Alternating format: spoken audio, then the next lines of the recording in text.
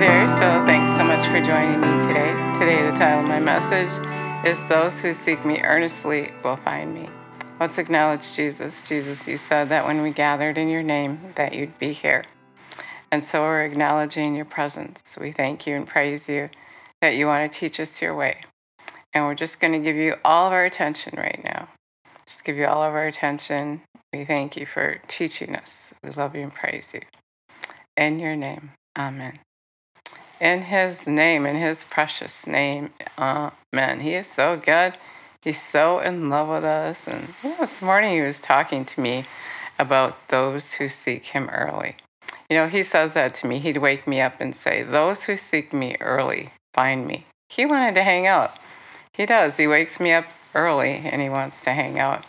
But I was reading in a different translation today, and it said, those who seek me earnestly will find me. And really getting up early is seeking him earnestly.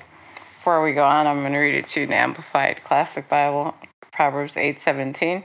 I love those who love me, and those who seek me early and diligently shall find me. Jeremiah 29:11 says, 13 says, those who seek me as a vital necessity will find me. And so God is wanting us to seek him out. We're going to find him when we are seeking him out.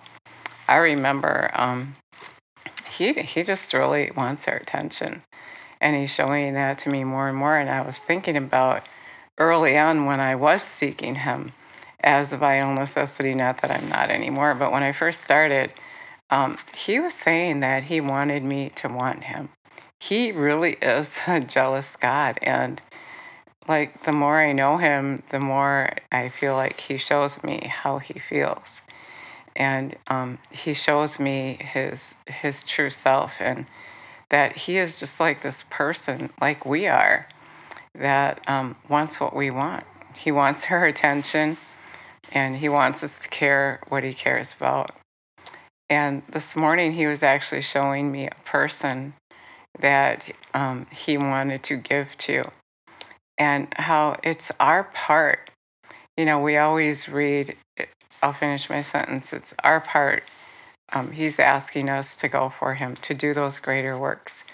And sometimes that greater work, it seems like it's too much for us to handle, but really it's if you would just call it one thing, you would call it love.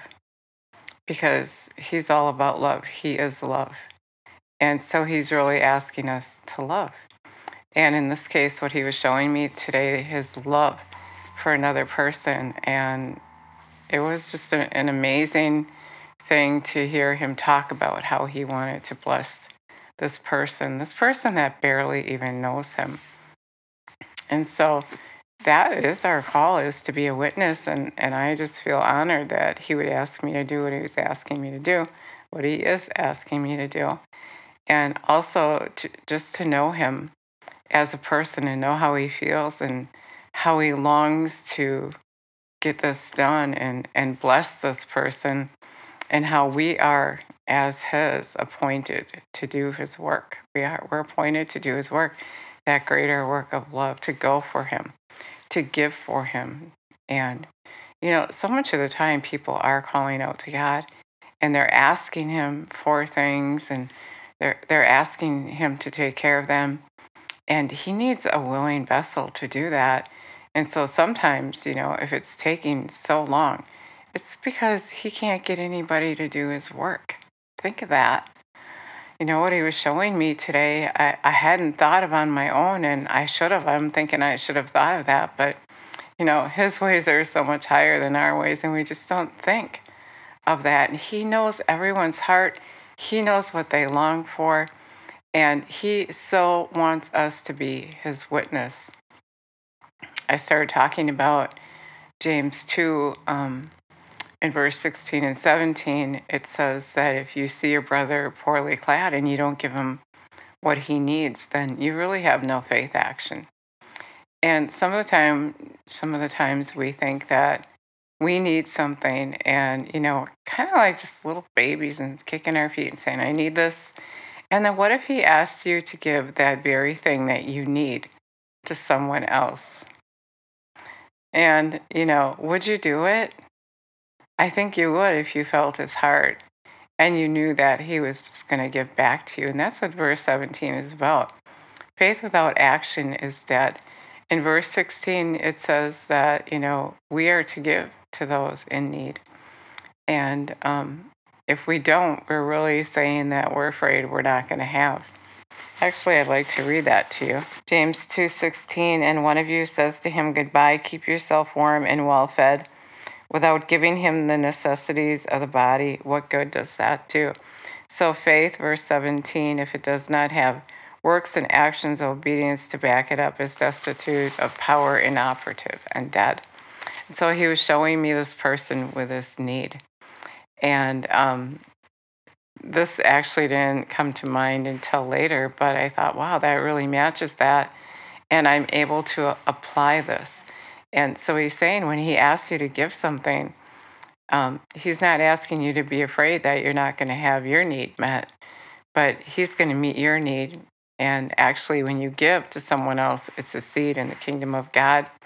When you give you're to someone else, you're planting a seed, and that seed grows and comes back to you. Given will be given unto you, pressed down, shaken together, and running over. But the coolest part is to know this person that God is so in love with and he wants to care for, and that he's asking me to go and meet that need. And it's exciting. And, it's happened before, but this is just a different kind of a feeling that I got, like feeling God's heart and his love and compassion and almost his tears for this person. He's just so good. He's so in love with us. He really is. And I say that all the time because he really is. And ever since I started working for him, he tells me how he feels about his people. His people are on his mind all the time. And so when we seek him early, we're going to find out. When we seek him diligently, when we seek him earnestly, we're going to find out what he's thinking. If you get up and you're just busy right away, how are you going to hear him? How are you going to know his heart? How are you going to have that first cup of coffee with him? And that's what he's saying. Get up early and have a cup of coffee with me. And let me tell you what I'm thinking, how I feel. Let me tell you what makes me sad. He just so wants us to want him so much that we would even drag ourselves out of bed early in the morning just to meet with him, because that's when he wants to meet. Those who seek me earnestly will find me. And I just love it when he wakes me up and says he wants to talk to me.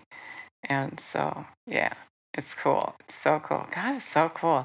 He's a person. He has emotions. And he wants us to want him.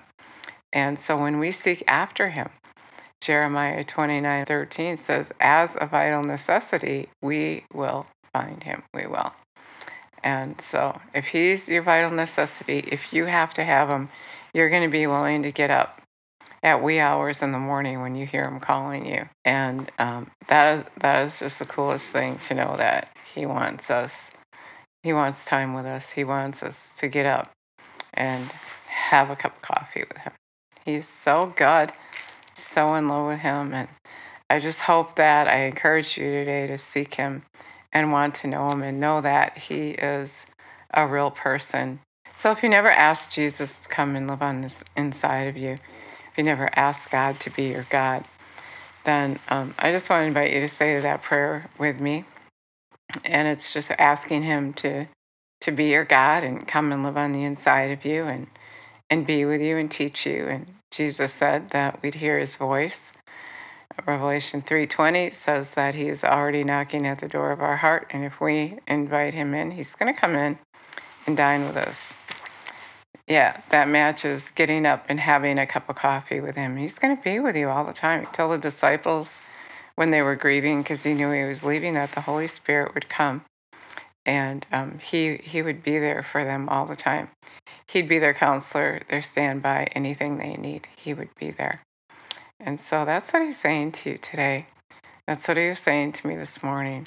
Not only, the thing is, I guess, not only that we want him and we need him and we're asking from him. He's a person and he's asking the same thing back. He wants us. He wants our time.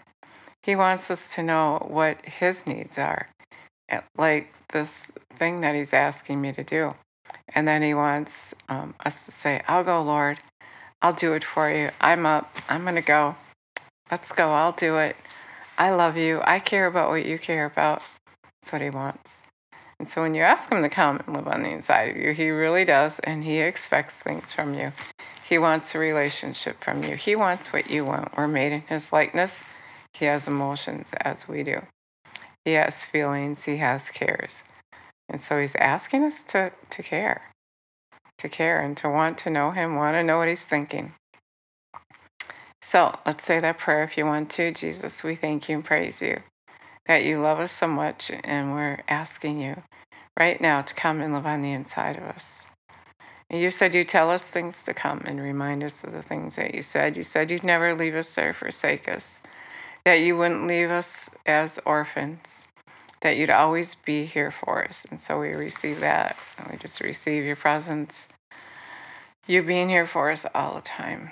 We love you. We praise you. Give you all the glory. In your name, we pray. Amen. So good. If you said that prayer, I would so love it if you would let me know. And John 1:1 says that he is his word. So when you're starting to get to know him, you want to look at the word. And knowing Jesus is the thing you want to do for now in the present time. So you want to start in Matthew and get to know him, find out what he's thinking. He'll tell you there, and then he will confirm that when he talks to you, when you get up early and talk to him. He so wants you to know him. And that's why I'm doing this for him today. He wants you to know that he wants a real live relationship with you. And so he came to live on the inside of you if you invited him right now. And he's going to hang out with you. But you might have to get up early. Thanks so much for listening today, and God bless you.